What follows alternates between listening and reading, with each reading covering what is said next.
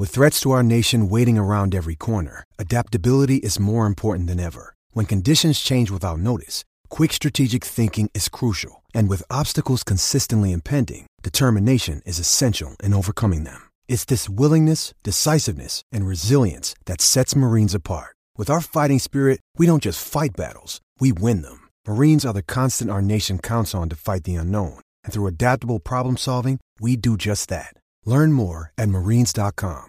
Mother's Day is around the corner. Find the perfect gift for the mom in your life with a stunning piece of jewelry from Blue Nile. From timeless pearls to dazzling gemstones, Blue Nile has something she'll adore. Need it fast? Most items can ship overnight. Plus, enjoy guaranteed free shipping and returns. Don't miss our special Mother's Day deals. Save big on the season's most beautiful trends. For a limited time, get up to 50% off by going to BlueNile.com.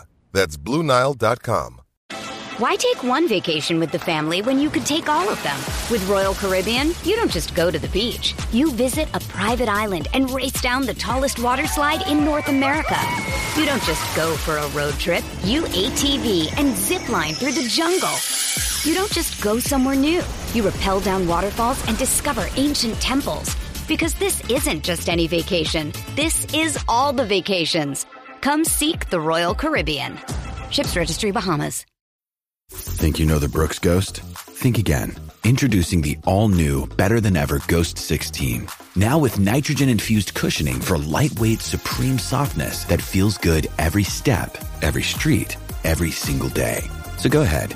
Take your daily joyride in the all-new nitrogen-infused Ghost 16. It'll turn your everyday miles into everyday endorphins. Let's run there.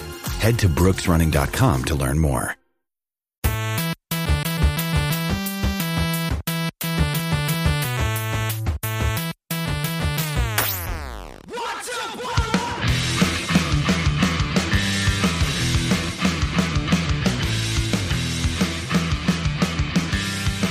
Welcome, everybody, to the Boiler Alert Podcast. With you, as always, I'm your host, Andrew Ledman. And I'm Ryan Bonaparte. We're here, again, home of the 1-1 Purdue Boilermakers, here to look ahead to the next game this Saturday against the Syracuse Orange, taking place in Ross-Ade Stadium at 7:30 p.m. Ryan, are you excited for a night game at the brand-new Ross-Ade Stadium? Aren't I always? I mean, I suppose that is true, that you likely always are excited for that type of game.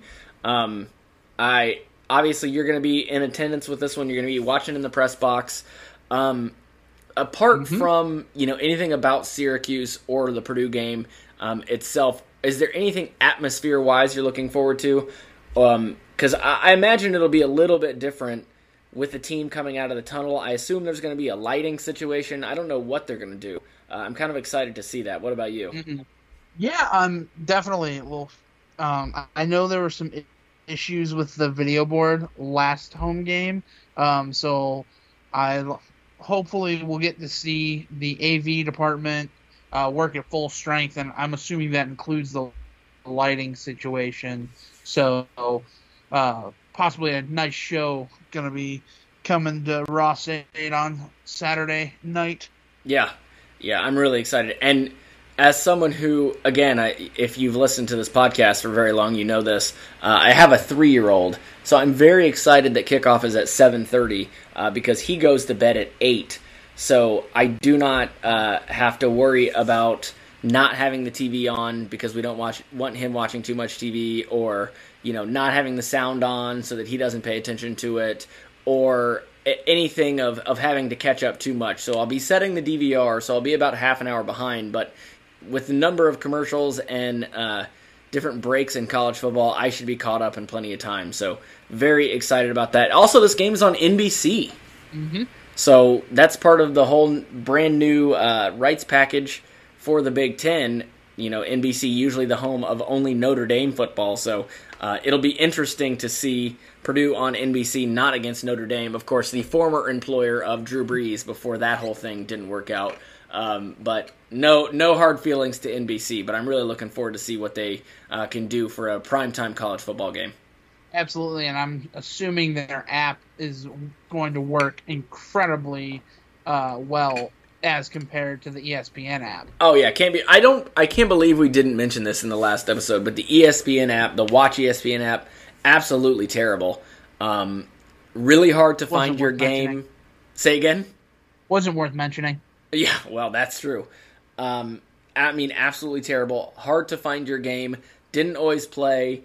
Took long chunks of not working. It's so sad because they have such an opportunity to have a really good app and people would really use it because they have so much live sports content, but they just absolutely have blown it with that app. It's been terrible for years, but we don't have a choice. We have to use it, so maybe the joke's on all of us. Right, absolutely. So times are changing, so we'll see hopefully some good football if you're not attending the game, and hopefully you'll be able to see it. Yeah, so. Yeah. So, as we said, 7:30 NBC. This is a sellout, complete sellout for this game, and the new capacity for those that had not seen this, it's 61,441 with the new Ross-Ade seating in the student section and the addition of the second tunnel. So that is our new capacity. That is the number of tickets sold for this one. Now, going on to Syracuse. In the second half of the pod, we're going to have some folks on from a Syracuse podcast that is also part of the Fans First Sports Network. But for now, Ryan and I are going to give you a little bit out of what Syracuse has done so far this year. They are currently 2-0 on the year, so one better than Purdue. But Ryan, tell me why that doesn't matter as much as the numbers, 2-0 say. Why does that not matter as much? Yeah, well, the most important thing is in week 1, Syracuse got to absolutely annihilate Toothpaste University in Colgate. And then in week 2, they also laid down the wood against a MAC team. However, it was Western Michigan who, at right now, if you go by analytics, if you're one of those people, they are a bottom 4 MAC team. So not exactly the highest level of competition for Syracuse, and this will be by far the best team they have faced so far this year. Yeah, and they have. In fairness, we're going to dog on the competition, and that's fine. In the first game, they won 65-0. Second game, they won 48-7. So they have scored 113 points in just 2 games. So, that's obviously undeniably good. You can't take anything away from the fact that they've been able to put points on the board. But, again, as Ryan said, Colgate and Western Michigan, not exactly, the murderer's row of college football schedules. So what do we know about Syracuse that we didn't maybe know when we did our off-season look at them? What have we learned about Syracuse as a team so far this year? Yeah, so their quarterback is still pretty good in Garrett Schrader. He's thrown for over 500 yards in 2 games, 5 touchdowns, and interception. He's ran for 70 yards and another touchdown, so he's versatile. Syracuse so far, they have scored in bunches. You said it. And it's really their passing game that seems to be doing the brunt of their work. I say that, but it's very well spread. So their rushing attack, they have 3 different guys who have 17 or more carries, and LaQuint Allen, Ike Daniels, and Juwan Price. So between the 3 of them, they have nearly 300 rushing yards, and it's a balanced attack. They have several receivers with over 5 receptions, counting, I believe it is 5 of them. So Garrett Schrader has his options at quarterback, and that's not exactly what you want to see if you're Purdue secondary, which has a tendency to struggle. So we kind of hoped that Purdue could lock down, the main source and kind of bracket a guy, but that may not be the play this week.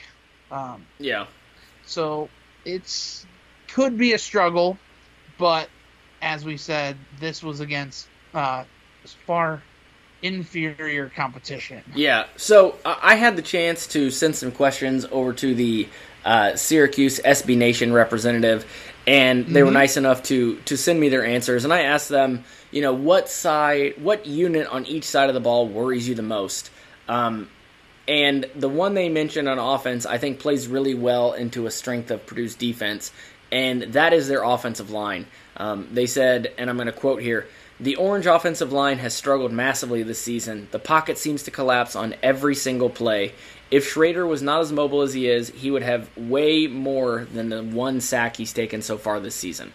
End quote. So they've lost, it looks like, 3 presumed starters from their offensive line.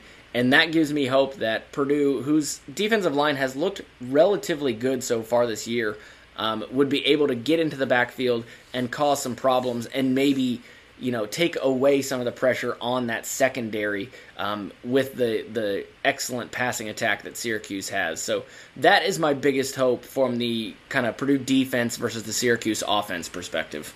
Yeah, I like that, especially with you saw it. The Purdue defensive line is quick, not necessarily as powerful as you'd like them to be, but they are quick and can get back into the backfield. If Nick Scorton and Kydron Jenkins can have a field day, this is a different game. Mm-hmm. Yeah. So that's kind of the matchup that I would like to see exploited the most, but that's easier said than done, especially I believe you were talking about them potentially getting some offensive linemen back in the starting squad. So we all know at Purdue how effective that can be, getting a starting or even backup offensive lineman back. So that's always a variable, but I like the defensive line's chances. Yeah, I do too. So obviously the Syracuse game last year, we've talked about it. It was just an absolute, cluster F at the end of the game. Purdue taking the lead with 41 seconds, the 2 penalties, giving Syracuse the ball at the 50-yard line, handing the game to Syracuse basically. And so, given all that and how closely matched these two teams were last year, I was very, very surprised to see the answers from this guy from the SB Nation Syracuse site. Basically, he thinks Purdue is going to get run over. He picked Syracuse to win by 18 points. 18 points. Keep in mind, if you go online and look at various betting places right now, it is around 2.5 or 3 points is the spread. And this guy's picking Syracuse to take down Purdue by 18. He picked 34-16, so they're going to more than double Purdue up on the scoreboard. And whether you think Purdue is going to win or Purdue is going to lose, I find that prediction a little bit outrageous. Yeah, especially at Ross-Ade Stadium. Yeah, at Ross-Ade at night, too. Right, yeah. So, I mean, we all know that picking the final score is not the easiest of things. But no. We like to think we can lock in within a little bit closer than that. Yeah. I mean, that just seems, we talk about how you and I are homers and how we pick with rose-colored glasses, but man, that guy might be looking straight through a big glass of orange juice. So I don't know what he's got going on there. Got that Trop 50 on his table. Yeah, Trop 50 there. Right. He's worried about his figure. He's getting the low-calorie one. Which, by the way, not near as good as the regular Tropicana. I mean, let's just admit it. No. Oh, yeah, for sure. So kind of looking at this team, we know that we talked about players beforehand, and the thing I kind of want to touch base on is kind of the extra. So looking at, how are they doing on third down? How are their penalties? Yeah, that's that good kind stuff. Of stuff. So kind of bring it full circle. An orange is. I was going to say, is that because they're the orange? Yeah, exactly. So we've talked a lot about third down conversions, right, over the past 2 games. And one was very good for Purdue. One was not so good for Purdue. You can say it was very bad. It was very bad. Right. So we've hit sort of our level and Syracuse is 17 of 31 on third down. So right about that middle line. Right. So, of course, water's going to find its level. And the other thing that kind of strikes me as interesting is Syracuse so far in the season has 16 penalties against them. Wow. Obviously I'm doing quick math here, but that's 8 a game. That is a lot. Yes. So we will see how this goes. I know it got chippy at the end of the game last season. And both teams obviously had penalties on them, but for Purdue, they were some crippling penalties, of course. I like to think that the Ryan Walters team so far is disciplined in that area. So yeah, I am encouraged. My hope is that we can't possibly be less disciplined than Jeff Brom's teams often were. Right. Yes. And we talked about last year, I don't know if that was a reflection of the way Jeff Brom coached or whether that was just a fluke thing, but man, that team last year had so many unsportsmanlike penalties. Yeah, absolutely. So that's something to look forward to, or to look not forward to, is the absence of penalties on Purdue. We'll find out. Yeah. Now, you mentioned right before we started recording, I think you said something that was pretty interesting to me. You said they had fumbled a number of times this year. Not necessarily lost them all, but they'd fumbled a number of times. Can you tell me about that? Yes, they've actually fumbled 5 times this season. Now, they've lost only 2 of those. However, 5 fumbles, you got to keep a better handle on them. Yeah, in just 2 games. Yeah, exactly. The other thing that I'm kind of interested at is they have actually returned 2 interceptions for touchdowns. That's impressive. So their defense definitely looks to score the ball. So there's always that. But if you're listening at home and you have your scorecard, Hudson Card is yet to throw an interception. So if he doesn't throw one, they can't return one. I'm knocking on my wood desk as we speak.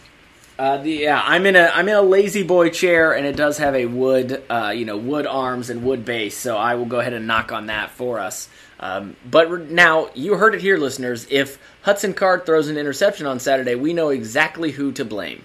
Yeah, I think that is fair. Okay, good, so.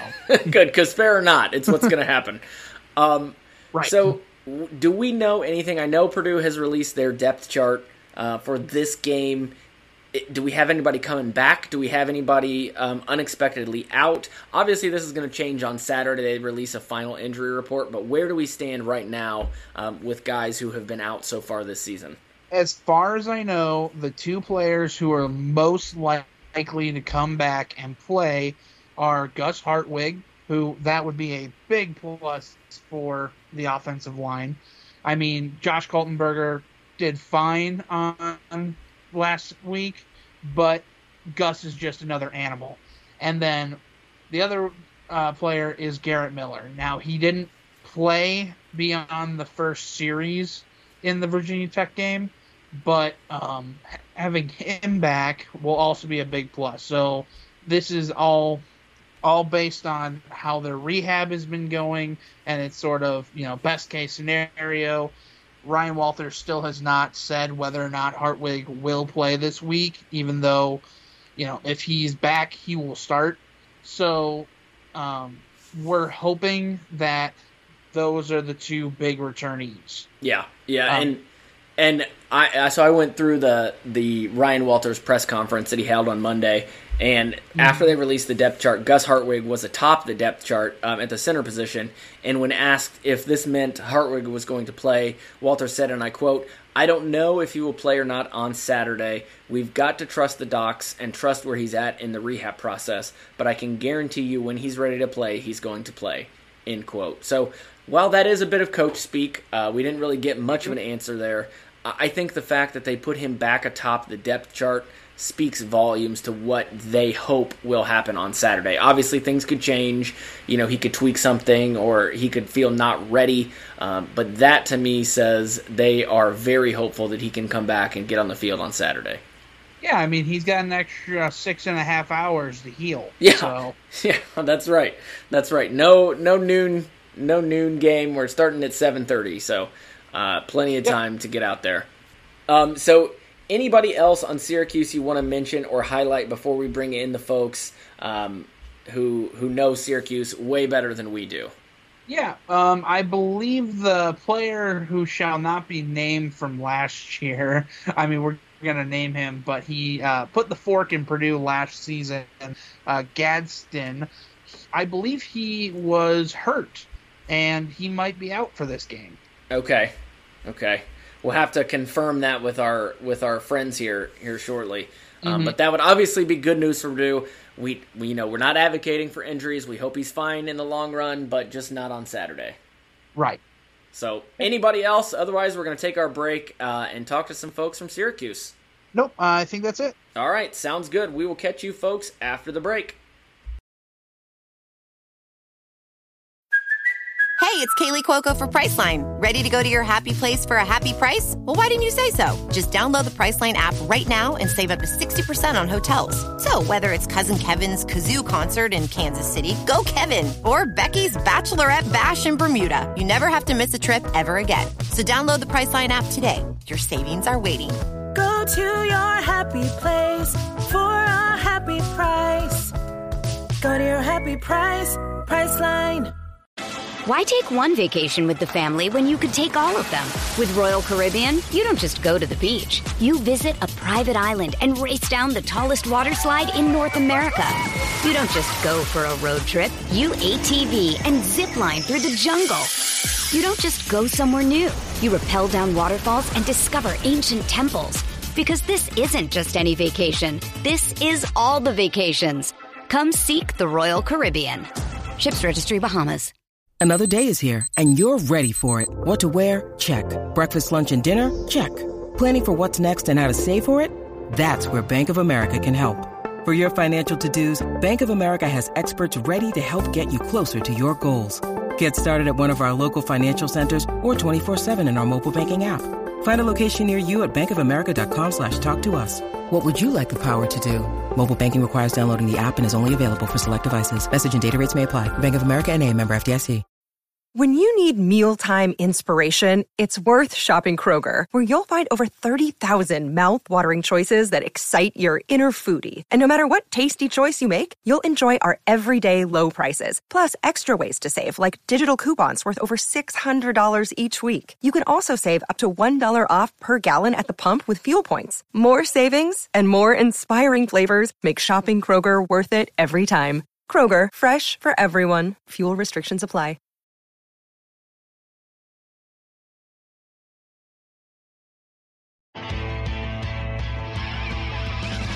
I'll ask anybody's question but yours. You're an idiot. And really a disloyal person. Hello and welcome to a special edition of Disloyal Idiots, a Fans First Sports Network podcast. With you as always, Steve Haler and Christian de Guzman. No Andy Pregler because, well, he's on a milk carton somewhere again. Joining us for this special edition are Andrew Ledman and Ryan Bonaparte from Boiler Alert, the Fans First Sportsnet Purdue podcast for all things Syracuse versus Purdue this weekend. How are we doing, guys? I'm doing great. How you guys doing? Yep. I'm thankful that Syracuse plays under a roof and doesn't have to deal with too many elements. Yeah. 5.5 hour delay in your week 2 game really is not something you planned for, but it worked out for Purdue with that win over Virginia Tech. Yeah, that's we actually had something similar up here on the other side of football last night. Syracuse hosted Siena for a men's soccer match that got called in the 53rd minute because literally they were, every time they took a step, they were splashing. Oh my! Yeah, I was watching the video feed of it, and I was like, this is not humanly right. Like, you should not be running in these conditions.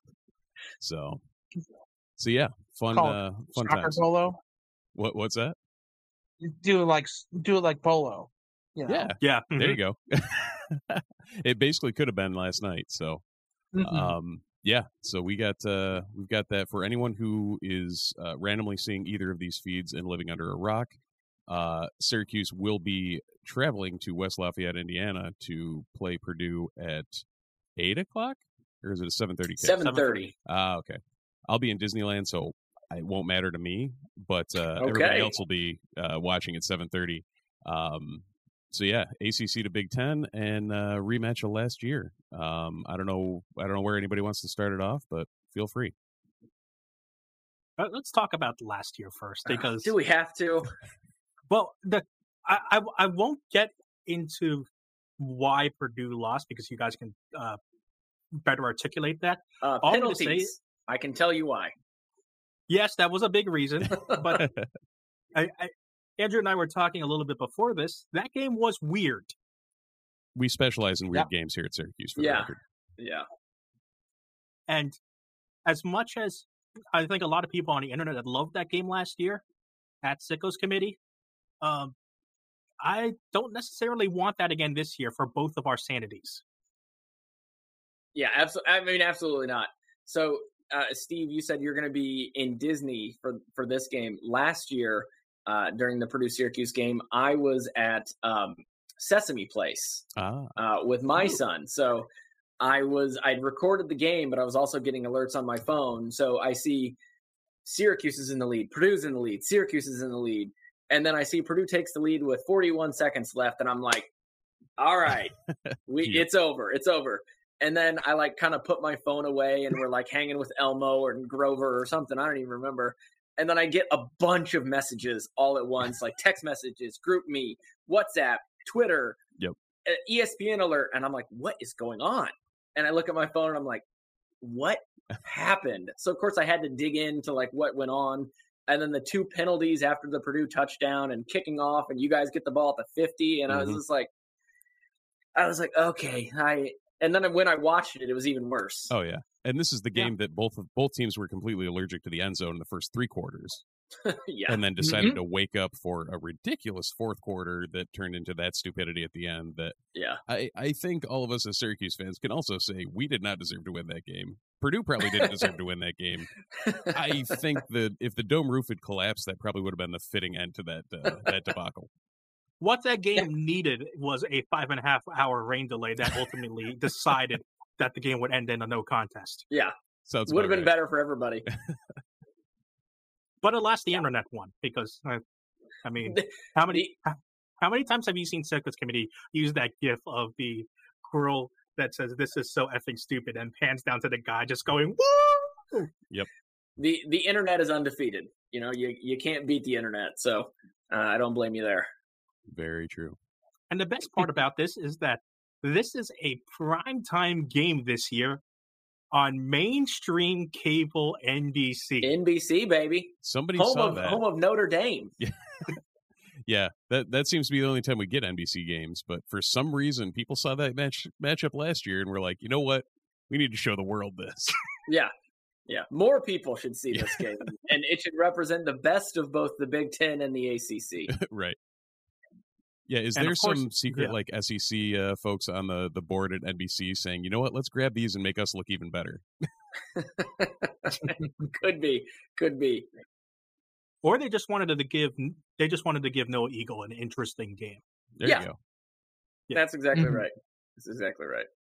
So I have a question for you guys. Fire away. So I asked, because Ryan and I also write for the SB Nation site for Purdue, and we traded questions with the Syracuse representative. And that was you? Yeah. That was me. And Wait a minute. It was me last year. You were so confident yes. about this game. I don't understand. Yeah, no, I am this is a stretch for people who are used to my content on our site, on News Tradition, because I'm usually the pessimist on our site. So what's going on? 18-point victory. Yeah, we'll get to why I said what my final score is, because yes, I did go for a bit of a stretch. The big thing is defense. I'm absolutely in love with this defense, and a lot of people are coming to terms with one of the trendiest defenses in the college football landscape, and that's the 3-3-5. if you watched any of the college football playoff last year, that's the defense that TCU ran. And you'll see it actually in the Big Ten later this year when you guys played Nebraska, because Syracuse's DC last year, Tony White, is now Nebraska's DC. And Nebraska's defense isn't Nebraska's problem. It's their offense. I was going to say it's the rest of Nebraska. Yeah. Yes, Nebraska does have a lot of problems. Well, you guys can dive into that when you guys eventually play them.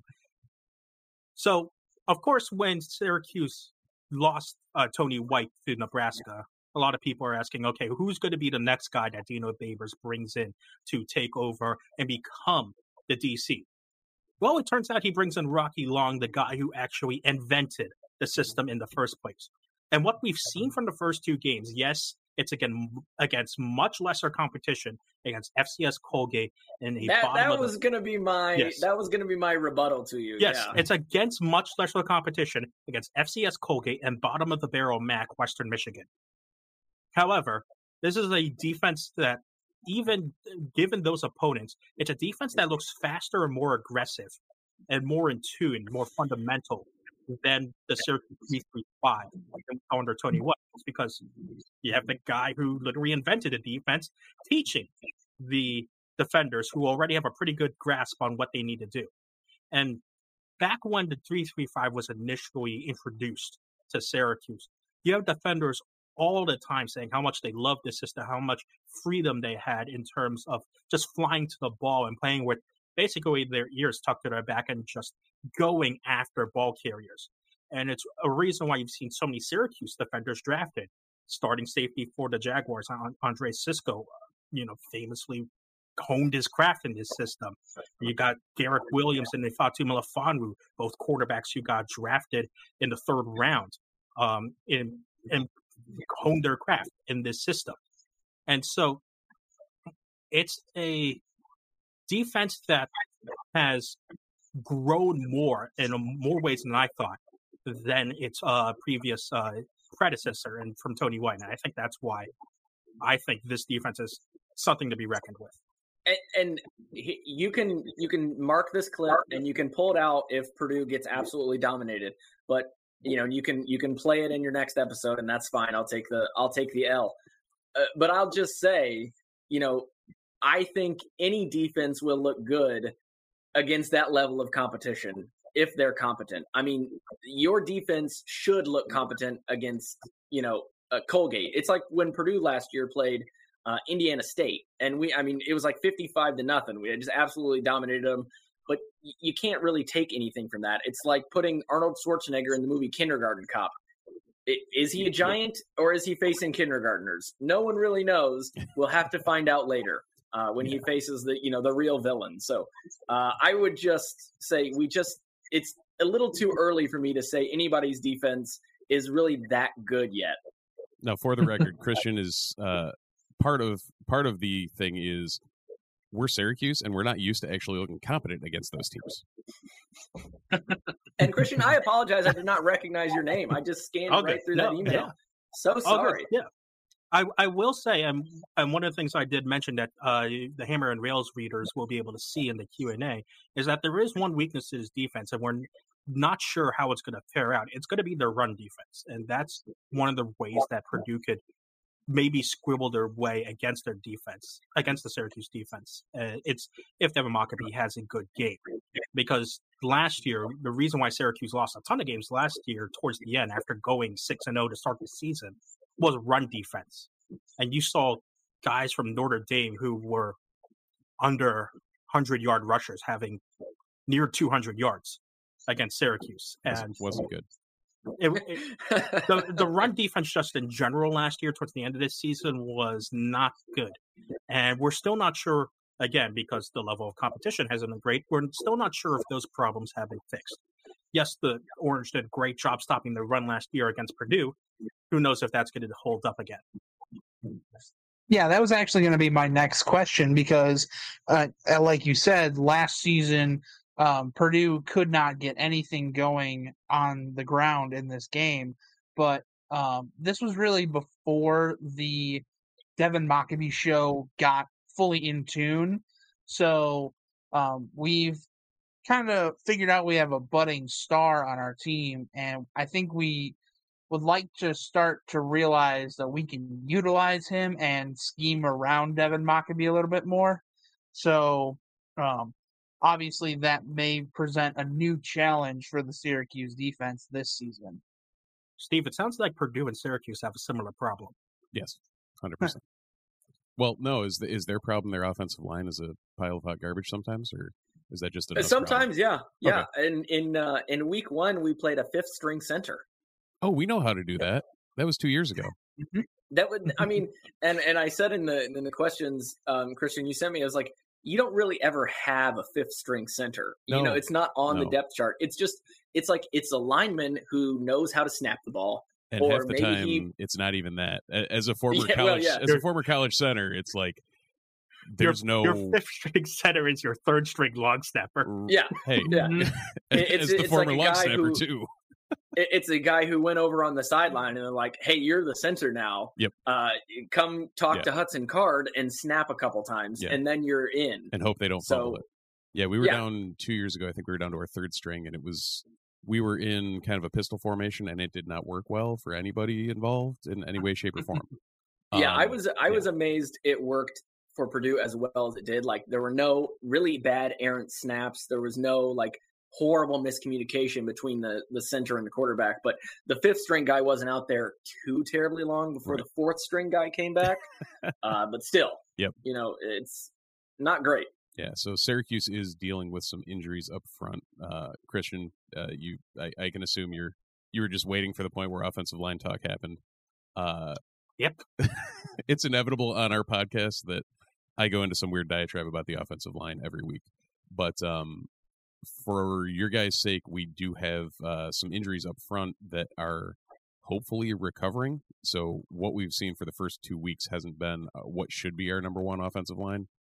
We did lose our starting right tackle last game, but then we'll likely be getting our starting guard and other starting guard back. So it's going to be weird up front. I don't know what Purdue really what they bring on the defensive front that could cause some troubles and could put you guys in a good spot. Ryan, why don't you tell them about our? Yeah, there you go. Yeah, so I think really the strength of Purdue's defense is the front seven. Really, the outside linebackers in Nick Scorton and Kydron Jenkins are our fast, athletic guys who can get to the quarterback when they're rushing, and then our interior offensive linemen, they're pretty good at plugging holes. So last week against Virginia Tech, only allowed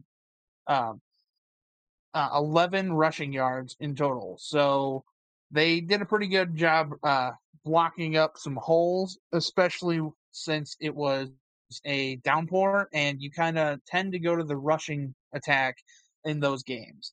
So definitely our strong suit. Now we'll just kind of glaze over the secondary and go from there. I like to hear that. I don't like that the front seven would be your strength in the sense that LaQuint Allen is still kind of trying to get his feet under him this year. We saw flat in the bowl game last year. We saw him feature and look extremely good. This year, we can't really at this point tell if it's a function of Babers keeping the playbook really tight like he is wont to do until a game like you guys. Or whether it's just our blocking scheme is in a situation where it's not going to give him space. We're hoping the former. You guys are probably hoping the latter. Right. So we'll see how that one pans out. I wouldn't be surprised if you start to see him more in a chip and go swing pass type role, kind of a late league delay type situation, which could be viable if your secondary is as happy and fun as you think it is. Yeah, it's had some problems. It's not good when receivers are getting behind your secondary multiple times in a game. Donovan Brown is licking his lips right now. Brown and Alford are very happy at this point of the pod. Yeah, and you'll be up. I mean, you'll also be happy to hear, and Andrew, if you took a look at my answers, that Syracuse is actually most likely going to be without its top target receiving wise. Yeah. In fact, Ryan was going to ask you about that. How sure is this that he's out? I mean, I don't know because every school does injury reports and all of that different, so I'm not sure how Syracuse handles those. So Syracuse is one of those universities that doesn't have like a medical university attached to it, like with Pitt and UMPC or something like that. And so Syracuse hasn't been able to consult with doctors in terms of Oronde Gadsden's availability by the time that Dino Babers held his press conference. So he wasn't able to give an update on whether Gadsden would be available for this game or not. And for those Purdue fans who are listening, what was his injury? His injury was some sort of right ankle injury. Okay. His right ankle got rolled up on during one of the first possessions of last week's game. Yes, like this, it was probably the second or third play from scrimmage for Syracuse. He was helped off. Rogers. Yes, he did. Okay. Thankfully, it didn't look like it was that bad. The Jets fan here is not happy. Oh man! So I'm sorry to do that. You remember you're talking to a Bills fan here, Christian? Yes, I do. We're even less happy. I do realize that. Thank you for the 20 fantasy points for my Jets defense. And so he left the field. Gadsden left the field. Was helped off the field, went to the locker room, and came back on crutches and with a boot on his ankle. So obviously he didn't play the rest of the game. This wasn't a Rodgers situation where it clearly looks like he had like a ruptured Achilles or anything. And Babers, in his initial thoughts after the game, was hopeful that, or was at least hoping that he could get Gadsden back out for this game. From what we could tell, I don't think he'll play, just because Babers does like to be careful with injuries. Yeah. And if he even talks about an injury, it's usually, and doesn't immediately say a guy is going to be available for the next week, it usually means that guy is not going to be available for a couple of weeks. Yeah. So I do not think that Gadsden will be available for this game. And for the Purdue fans, you might remember Oronde because he had 2 touchdowns last year, including the game winner. Yeah, he had quite a game. Preseason All-American this year, son of former NFL wideout Oronde Gadsden. Go figure. May or may not have, battled with Pat Surtain at high school and really honed his craft there. So he was going to be and continues to be one of the favorite targets for Garrett Schrader.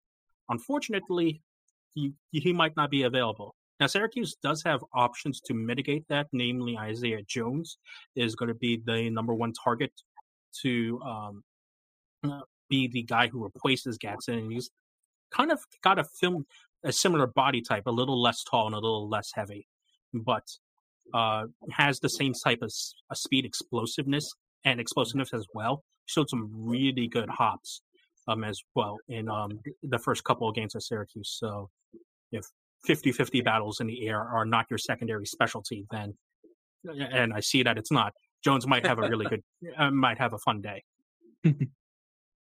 Gotcha. And so yeah, one of the questions I had for you, kind of looking at the Syracuse stat line so far, is I know you mentioned LaQuint Allen as their feature back, but they really have 3 running backs who are in that 17 to 25 carries range so far. Is that just a product of who they have played?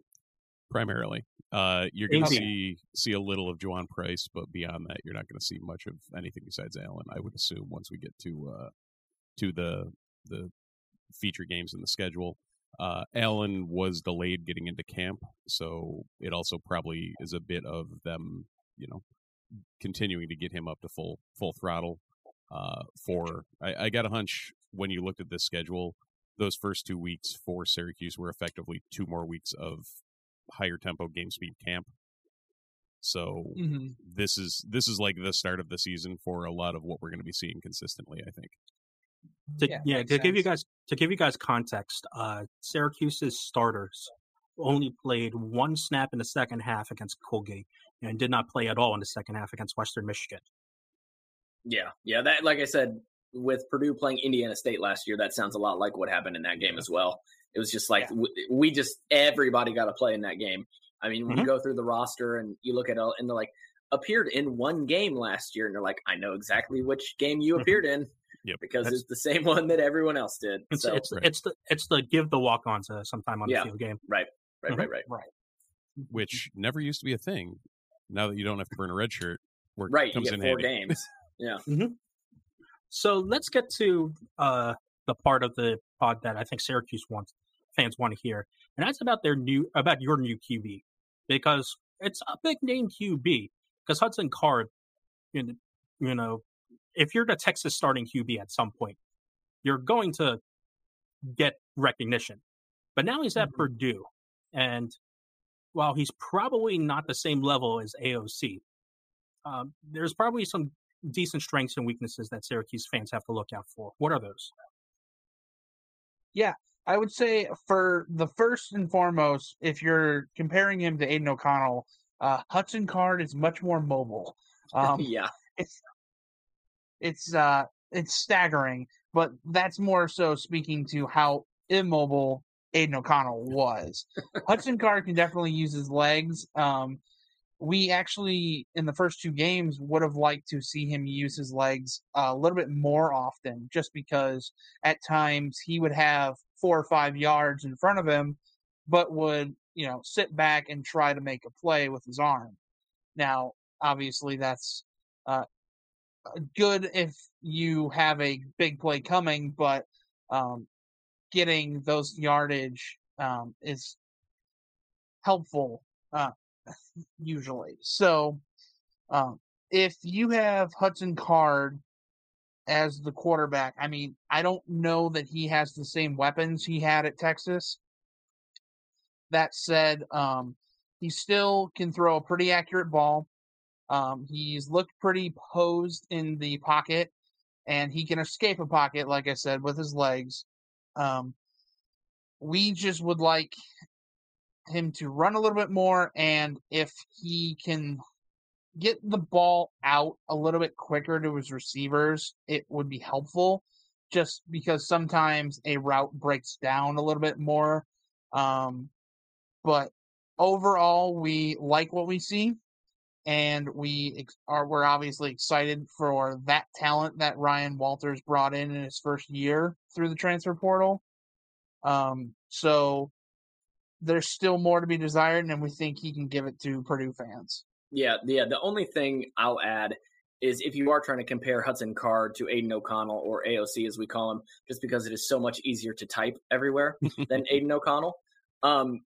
Aiden O'Connell had 2 very, very good weapons in the receiving core at his disposal. He had Charlie Jones and he had Payne Durham. Granted, Payne Durham is tight end, but he was a very active receiver in that Purdue offense last year. We know. Whereas, we know. Yeah, 424 yards later, we know.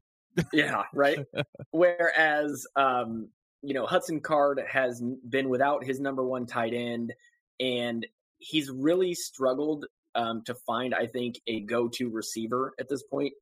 Deion Burks is very, very fast. He certainly played like a number 1 receiver against Fresno State, but then was held to just 1 reception against Virginia Tech. And so he's had to spread the ball around quite a bit.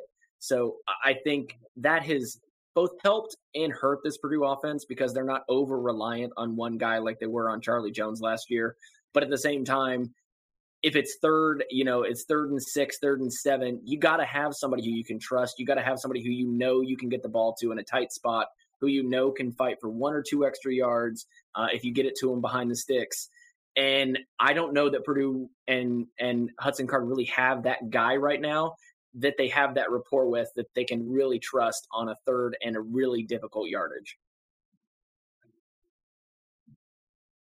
Nice. Well, we're about halfway through here on our time, and I know we were talking pre-show about some of our favorite things in terms of Syracuse special teams, and I know that.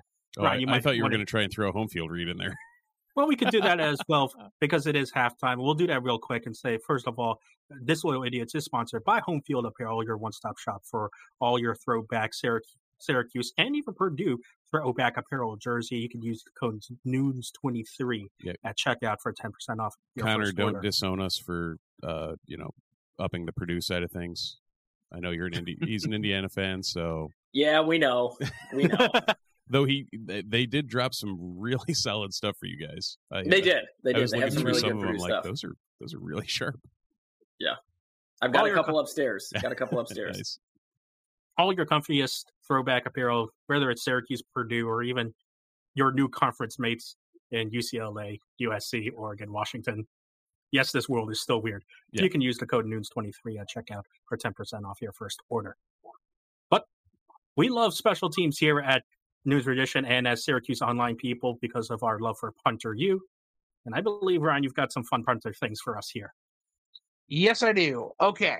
So I kind of explained this pre-show, and our listeners have heard this every single podcast, so they know what's going on. But for your viewers, what we like to do is we took a Sickos community post online where they had the amount of punts it took each school and their punter to get to that school's nearest Culver's. Each Big Ten school. Correct. Yeah, because Culver's thrives in the Midwest. Yes. Butterburgers, frozen custard, all of the things. I don't know what any of those things you said were. It's a very delicious fast food chain that serves, instead of ice cream, they have frozen custard, and it's very, very good, very, very thick. And of course, they've got the burgers that have like a nice butter on the buns, and it's just very good. Yeah, I'm in. Wisconsin's finest. Yeah, and they have, and then one of their sides is delicious cheese curds. So what's not to love? Yeah, there we go. Mm-hmm. We also respect that in upstate New York here. Yes.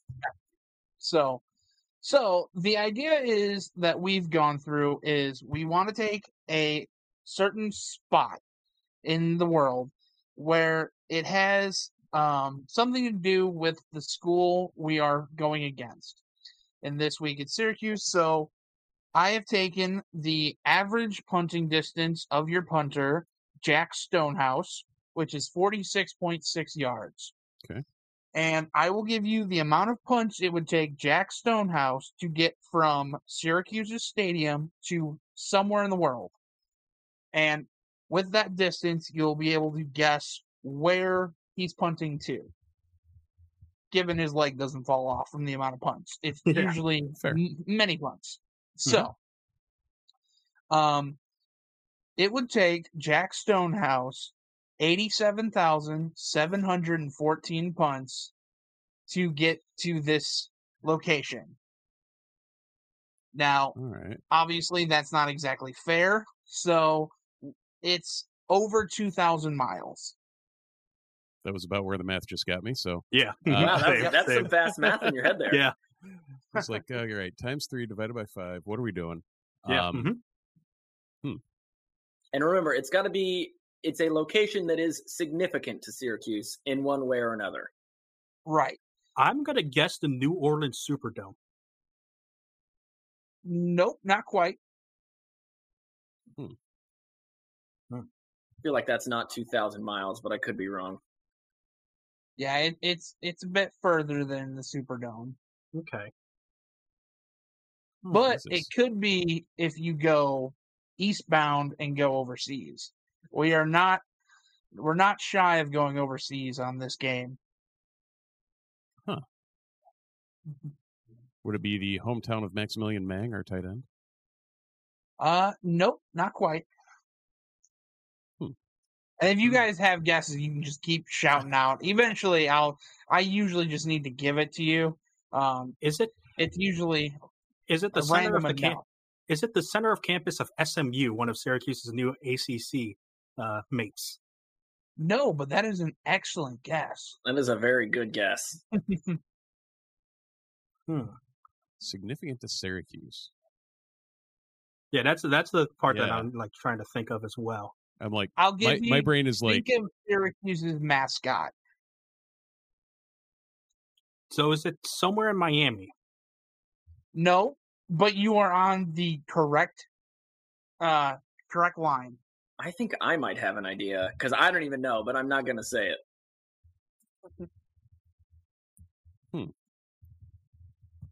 2,000 miles?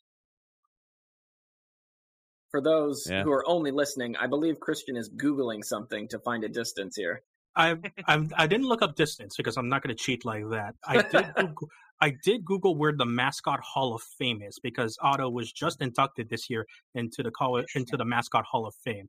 But I don't think that is far enough because it's only in Indiana. Mm-hmm. Yep. So, okay. So you guys ready? You want me to give it to you? Yeah. Wait, let me let guess. Andrew go for it. Is it in Florida? Is it the Tropicana factory that's just outside of Tampa? No. Or Tropicana. That was a good guess.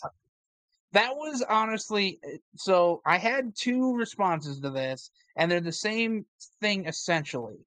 So this is actually the distance to Orange County, California. Okay. Yes, that's which weirdly ties in even more because our former editor at Noons lives in Orange County, California. Yeah, he does. All right. So, but the other answer would have been Orange County, Florida. Okay. Yeah. Both of those would track. Yeah, I like it. And awesome. Is Cal in Orange County? I don't know, but they're about to get back in this. They are. God. I believe Orange County is Southern California. Yeah. Mm-hmm. So maybe it's some of our new Florida conference mates. Mm-hmm. I did ask Andrew about this in our Q&A, and I'm interested to hear your thoughts because we can't have a college football or just college athletics podcast in general where we have two schools who are talking with each other before bringing up realignment in some weird shape or form, because this is the weird world we live in where Syracuse now has their men's soccer team playing Stanford at one point, and your wrestling teams are now going to be taking on Oregon and Washington. Yep. So this is a weird world. But how do you feel about your new West Coast friends? Go ahead, Andrew. Oh, okay. I told him in my email, but I'll say this. It's very weird. I mean, the Big Ten is a Midwestern conference is how we've always known it. It was kind of weird when we added, Maryland and Rutgers. It was kind of weird when we added Nebraska. So it's been weird for a little while, but now going literally coast to coast, it's just going to be bizarre. But it's one of those things. It was going to happen whether the Big Ten tried to add somebody or not. So the Big Ten really had two choices: either stand pat with the 14 they have and say, look, this is who we are and we're going to stay here. And ultimately, they might have been one of the next conferences to be rated if other schools or if other conferences had taken, these Pac-12 teams. So now the Big Ten is stronger, which means Purdue is stronger, and they're going to be getting more money, which, love it or hate it, college sports is increasingly run by money, by TV contracts. And so Purdue just made themselves incredibly more secure with, depending on which account you read, an additional 30 to 50 million more per year than a lot of other schools get. So while you can say tradition is ruined and, we won't be playing our traditional rivals as often anymore because we've got to go to the West Coast now, ultimately Purdue is going to have more money. Purdue is going to be able to upgrade more things, be able to hopefully run a smoother athletic department. And ultimately, while you may not like the changes, they were going to happen either way. It's one of those get on or get out of the way. And the Big Ten, decided not only they were going to get on, they were going to drive the bus. So you gotta take that and run with it, I guess. So if I was recording this podcast back in 2012, you could have just cut and pasted your audio for Syracuse going from the Big East to the ACC. And it was literally the exact same situation of, well, it's going to happen and they're going to give us more money and okay, let's go. Yes. Right. And then the Big East died and then the Big East was reborn. Long live the Big East. Right. That sounds about right. And you sound like half the people in our comments section who want Syracuse to go back to the Big East. I'm sure. I cannot imagine, like, if Purdue had, for whatever reason, changed conferences, it would have just been a nightmare. I mean, people get upset in our comments when Purdue Pete gets slightly tweaked in, a kid version that they put on T-shirts, and it's like, this is awful. Burn the whole department down. So, so it's not just us? No, it's not just cool. you. As I said earlier, the internet undefeated. Change anything and you're going to hear it. Fair enough. Yes. Now, my question is the ACC going to be renamed to the All Coast Conference? Yes, exactly. You took the words right out of my mouth. Still ACC. Again, also, internet undefeated. I've seen that way too many times. You gotta stay consistent with the branding, man. Yeah, I mean, it's still the Big Ten, even though there's going to be 18 teams. Yeah, until it turns into the Big 20, it's going to be the Big Ten. Do you guys just put an asterisk next to the 0 and? Well, of course, I mean the famous and best usage of it was when the Big Ten added Penn State, and then they became 11, and then there was the hidden 11 in the Big Ten conference logo, and that was the best. And then, of course, we ruined it by adding other teams. But so what happens is the Big Ten times 2. Well, what happens is the Big Ten logo is just the IG is just going to be larger. Yeah, well, there's also people who have turned the G into an 8. Oh, yep. God. So we're the B18. Okay. That sounds like the next. It sounds like the next fighter. Yeah, it's going to say it sounds like the next fighter jet that the U.S. military is prototyping. It's a droid or an X-wing version. Yeah. Mm-hmm. Now that was the name of the warhead that Luke used to blow up the Death Star. There you go. Right, sir. That was a proton torpedo. True. Indeed, yes, it was. Sorry, I was so rash about that. Yeah. I'm gonna have to leave this podcast. Well, you can jump on the podcast I host in 15 minutes. I was going to say. I have a Nerd News podcast, like a weekly nerd recap podcast that I run. We're doing an Ahsoka season or episode recap in 15-20 minutes. I haven't watched the one that came out last night yet, so go do it as soon as this is done. That's my plan. That's my plan. The internet unites a lot of things, like nerds. Absolutely. Mm-hmm. But going back to the now All Coast Conference, or ACC now, that is not just the Atlantic Coast Conference, it is also in a weird position because our co-host, Andy, and I, we're kind of united on this idea that we don't necessarily think the ACC had to add Cal, Stanford, and SMU.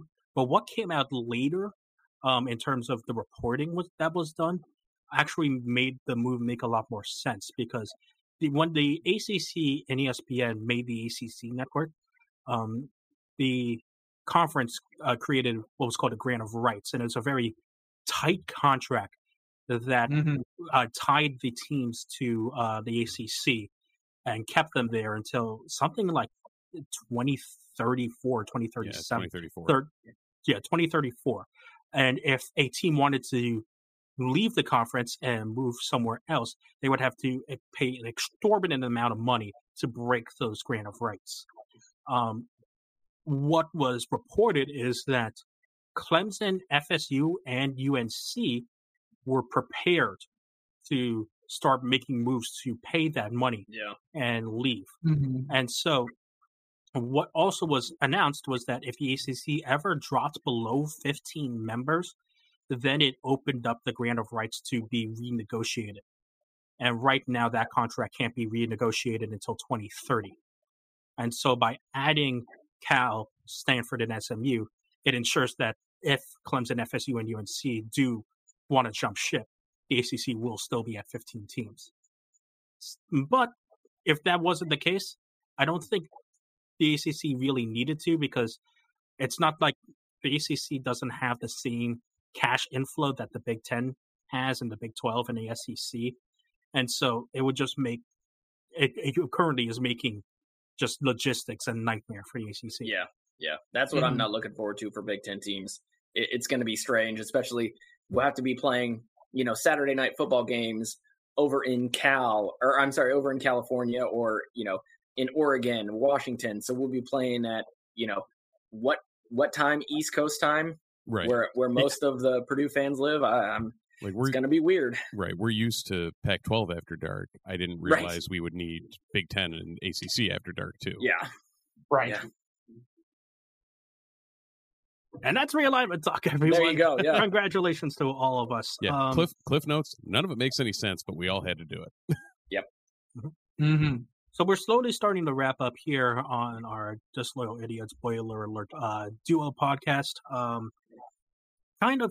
We've definitely talked about the strengths and weaknesses of each team. Andrew, I asked you about some of the unsung heroes. I want to hear some from Ryan as well. But Andrew, why don't you start first and tell me who your unsung heroes on both sides of the ball that Syracuse fans should be looking out for as like kind of those sneaky guys that you wouldn't think of. So I think for me, I listed an offensive lineman as an unsung hero for Purdue, and Steve will be very happy. And a lineman who hasn't even played this year because he's been out with injury. So I put Gus Hartwig.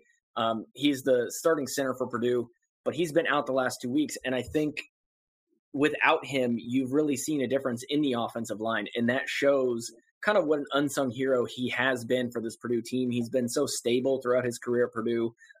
He has done a really great job at the center position, which is obviously a very important position on the offensive line and on the offense as a whole. And being without him has just showed his value.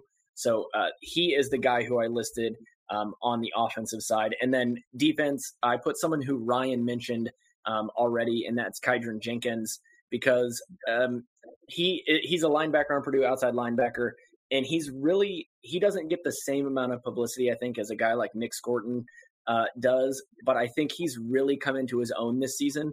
I think he has made a big improvement from last year, and I think as the season goes on, he's going to be someone you're going to hear more and more about.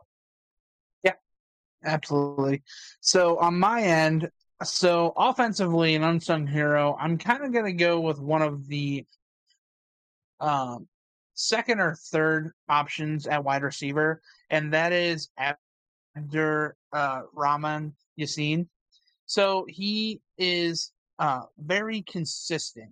He's not always the top threat that people game plan for, but he can still give you 4 catches, get downfield, make the right moves. The problem he's had over his career is injuries, so that's sort of held him back a little bit. But when he's on the field and when he's healthy, he's very consistent and makes a contribution to the offense that helps you win. On the defensive side of the ball, I'm going to go with a freshman, and I'm going to say he's unsung just because of how young he is so far. It is Dylan Thieneman. Both his brothers play for Purdue. He is the third Thieneman to play, and he has led the entire Purdue defense in tackling. He leads the Purdue defense in interceptions with 2. And he's just made some big hits and some serious plays for a guy who's 18, 19 years old. He looks to have a very bright future, as his brothers did at Purdue.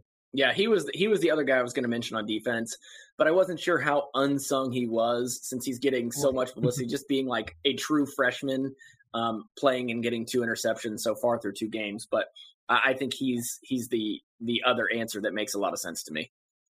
Yep.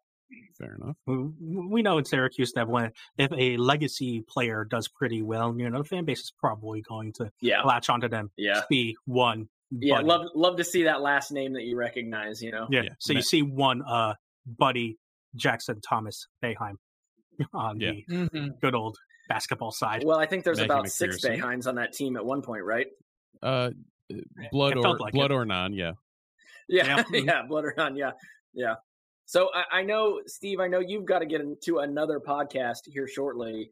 Do you guys have any more questions for us? Because I think Ryan and I were hoping to end just with some predictions, and I don't want to keep you here longer than need to, so you miss your other podcast. Oh, no, let's jump right into it. Sure. All right. Do we want to go 1-1? So one of you guys and then one of us, and we'll go back and forth. Sure. Yeah, sure. Christian, you want to lead off since you've already been alluded to as the surprise of the... I will lead off. As Andrew said, I am predicting an 18-point win for Syracuse. It is 34-16. Yes, this is out of character for me, but like I said, I think it's the defense that carries this. And yes, I know that the defense has only played FCS Colgate and bottom of the barrel MAC, Western Michigan. But just through the eye test alone, this defense looks better than when the past iterations of this Syracuse defense has played against similar competition. And most of the contributors that we're seeing in this defense are veteran guys who are back and are really hungry.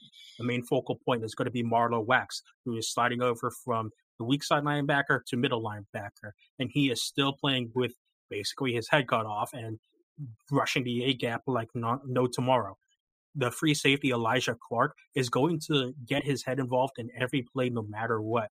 And the quarterbacks, who may have been a concern after both of our starting quarterbacks last year left due to graduation and the transfer portal, both of the starting cornerbacks this year have stepped up and played tight coverage in Isaiah Johnson and Jeremiah Wilson. If the run defense can hold, and if Devin Mockabee regresses to the form that he showed against Syracuse, I don't think points are going to be easy to come by for Purdue.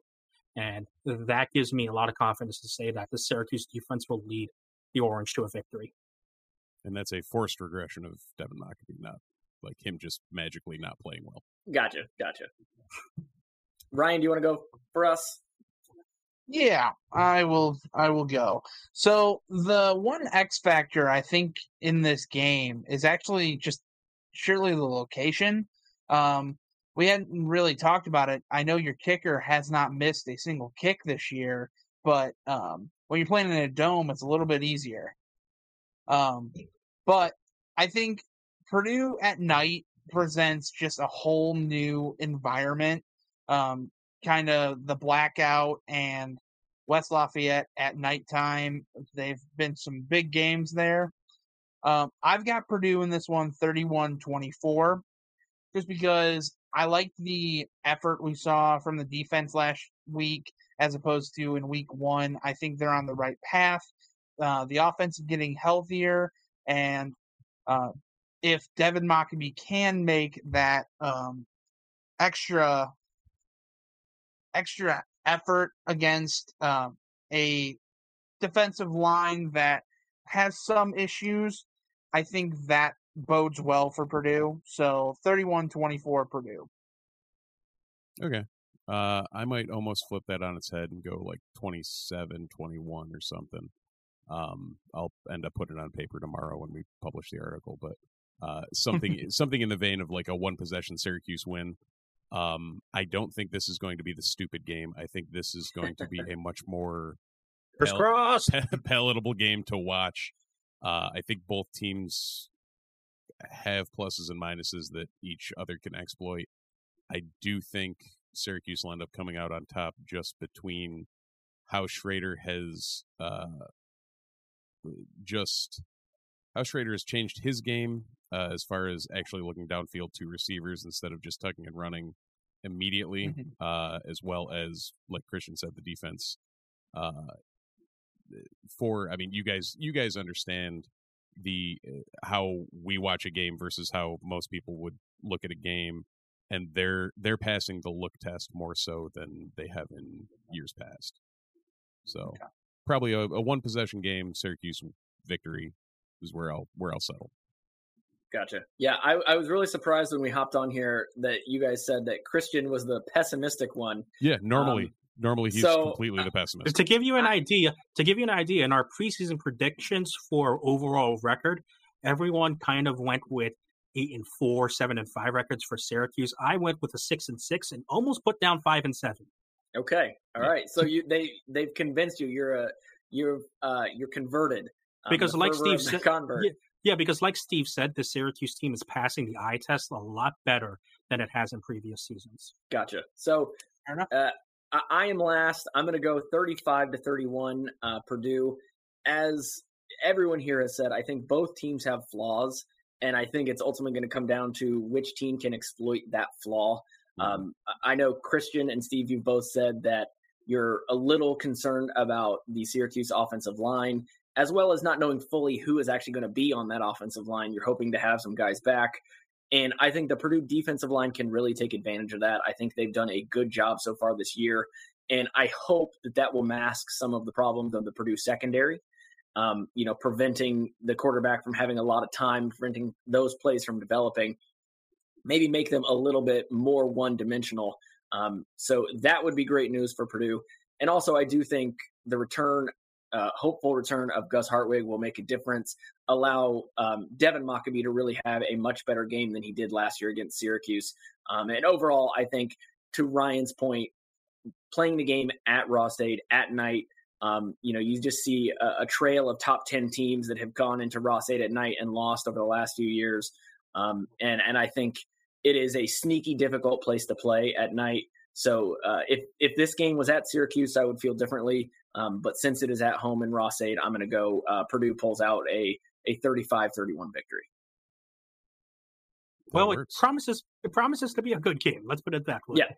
Yeah. Now that we've all predicted a good game, it's going to be a complete shit show. Right? Absolutely. Yeah. It's going to be like a 4 turnover, 2 safeties, missed field goals. It's going to be everything. Oh, so a Syracuse game.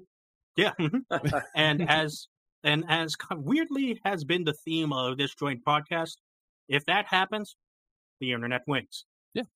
There you go. Right. We're here for the sickos, man. We're here for the sickos. Perfect ending. We are here for the sickos. At Sickos Committee, we love you and endear you as always.